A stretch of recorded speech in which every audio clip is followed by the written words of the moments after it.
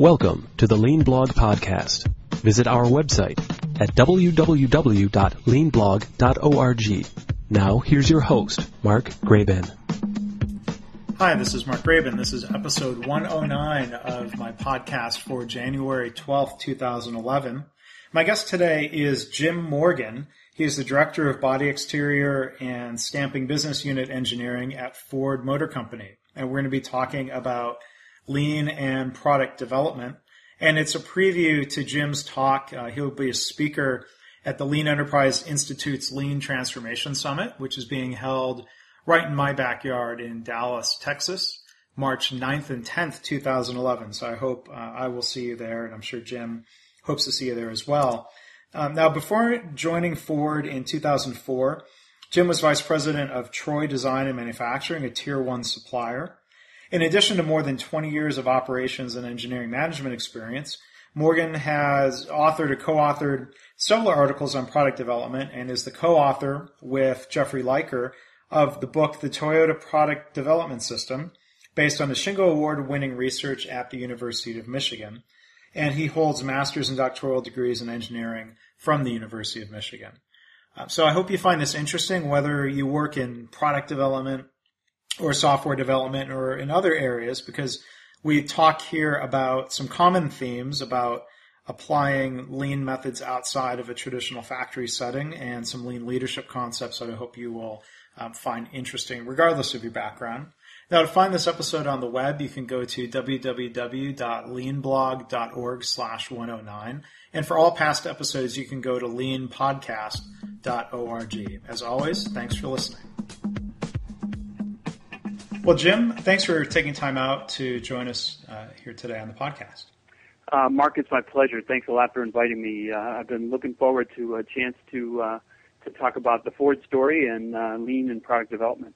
Great. So can you start by introducing the listeners to yourself and your background and how you got introduced to lean, and then maybe transition that into talking about your current role and what you're doing there at Ford? Sure. So in terms of my background, I've been in automotive product development, primarily body and stamping development for about 25 years, I think, altogether, starting out at a Tier 1 supplier and then eventually moving to Ford and the role that I'm in today. In terms of my introduction to Lean, I was extremely fortunate to be at the University of Michigan at sort of just the right time when it was really an incubator for a lot of new lean thoughts and development. I was able to work with Jeff Liker and John Shook and Al Ward, and by extension with Jim Womack, because at the time U of M was working very closely with LEI. And so I was exposed to a lot of the original work in Lean, both in manufacturing and then eventually in product development through Al Ward and the research that a number of students had done, including myself. I also was very fortunate in that I had spent a number of years in industry before I went there, so I had the opportunity to sort of see the other side of product development, non-lean operations. And so I think that made about 2.5 years I spent working not only with those lean thought leaders, but also with Toyota product development, sort of at their highest point, really valuable for me, both in terms of scholarship and in terms of professional growth. And at the same time, I was still working at the Tier 1 supplier, so I was able to apply a lot of the lessons that I learned real time. And see what worked and what didn't. And that helped evolve sort of the model that turned into not only the dissertation that I wrote, but the book that Jeff Liker and I wrote on the Toyota product development system. Then again, talk about being fortunate, just about the time I completed all that research and completed the program at U of M, I was hired into Ford. They were very focused on re-engineering or revitalizing their product development system. They weren't exactly sure what they wanted to do. And so we're looking for people with different experiences. I certainly fit that description. And so I was allowed then to apply a lot of what I learned and developed over that time period at Ford. So it was just really, the Ford story is such a wonderful story. Not only was it an incredible opportunity for me, but it was a chance to be part of the revitalization of just an iconic global company that whose renaissance was led by really new product, right? And so it was clearly a product-led revitalization, and I had the opportunity to sort of be in the middle of all that and apply a lot of what I had learned previously, and also continued to learn, not only from the leadership at Ford, guys like Derek Kuzak and Al Mulally, but also from Mazda, who was part of the company at the time, and finally from the incredibly talented people that were at Ford. And really, if there's a big learning from all this, is the power of providing some guidance and then allowing people to really enroll in the process or take ownership of the process and how successful that is. In working with engineering and design environments, it's just imagine there's got to be a lot of resistance or concern or anxiety people have to look and say, we're not cranking out lots of cars here. This is not a manufacturing environment. So can you talk a little bit about how you introduced the idea of the Toyota product development system as opposed to a Toyota production system and what that discussion is like? Yeah, it's a really interesting question. The first reaction of most of the engineers that I worked with was not a positive one. There was a lot of pushback. There was a lot of, you don't understand, that doesn't work in this environment. Our work is somehow different. And that's one of the first hurdles that you need to overcome. And one of the ways we did that was just by identifying the tremendous amount of rework that was going on in the process.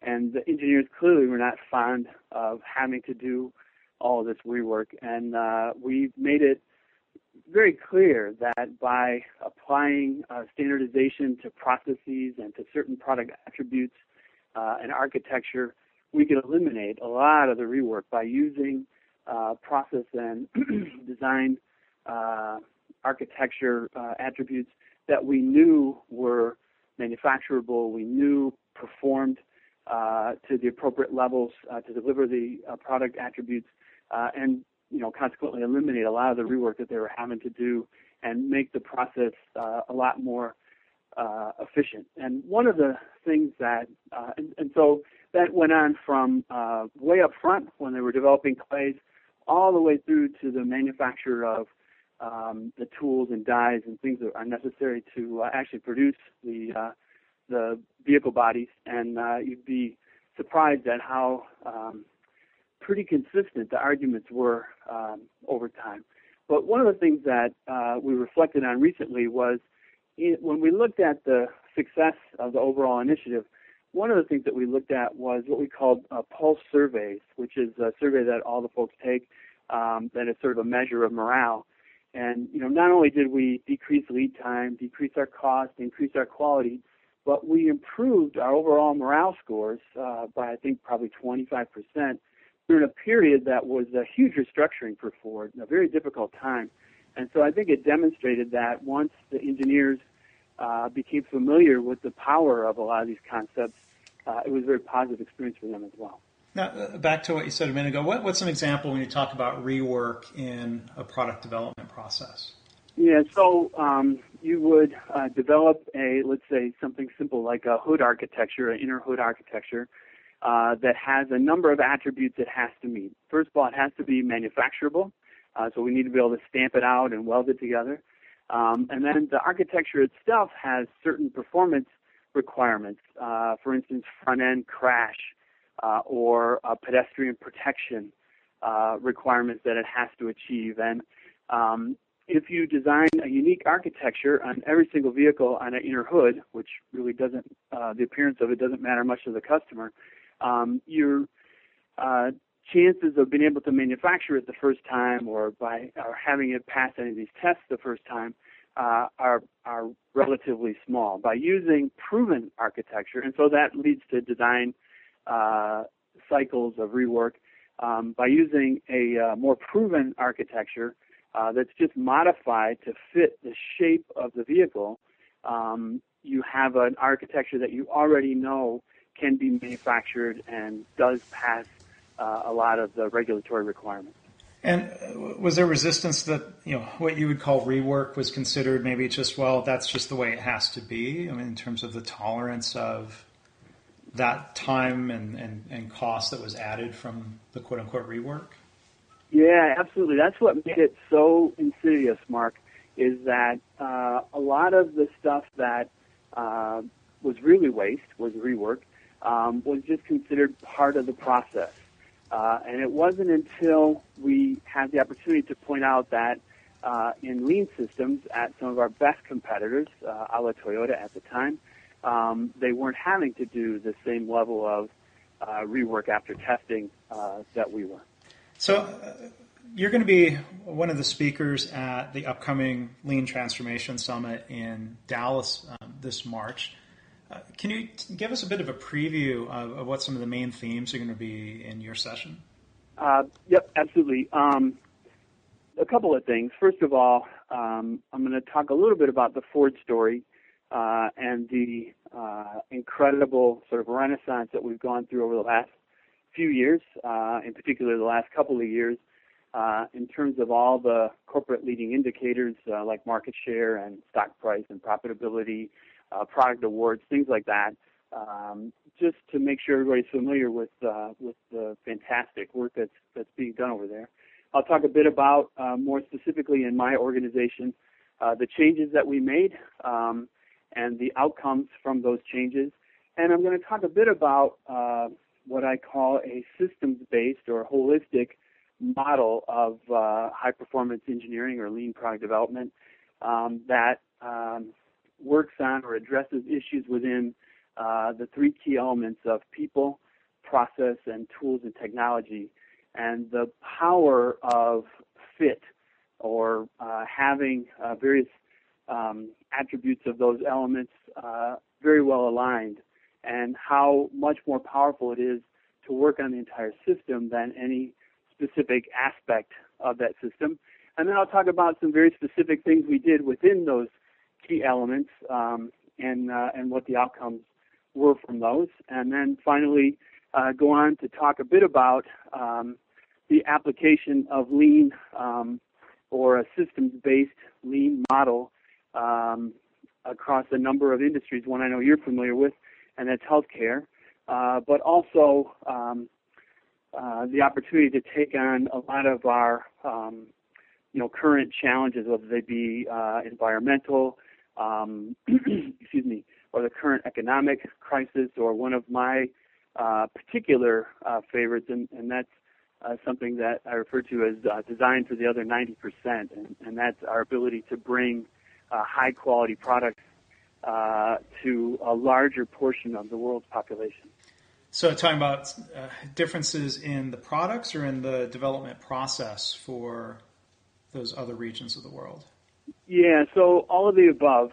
Designing for environments and customer needs that are not typically addressed, as well as lean processes, both in engineering and manufacturing, that allow these products to be produced effectively, delivered effectively through logistics to help serve a larger community. Can you elaborate a little bit? I'm curious because I think this is something that's really transferable, maybe as a final discussion point here, is the leadership model that you plan on talking about. And maybe do you have one example you can share, the idea of leading by asking instead of leading by telling in that very kind of traditional directive way?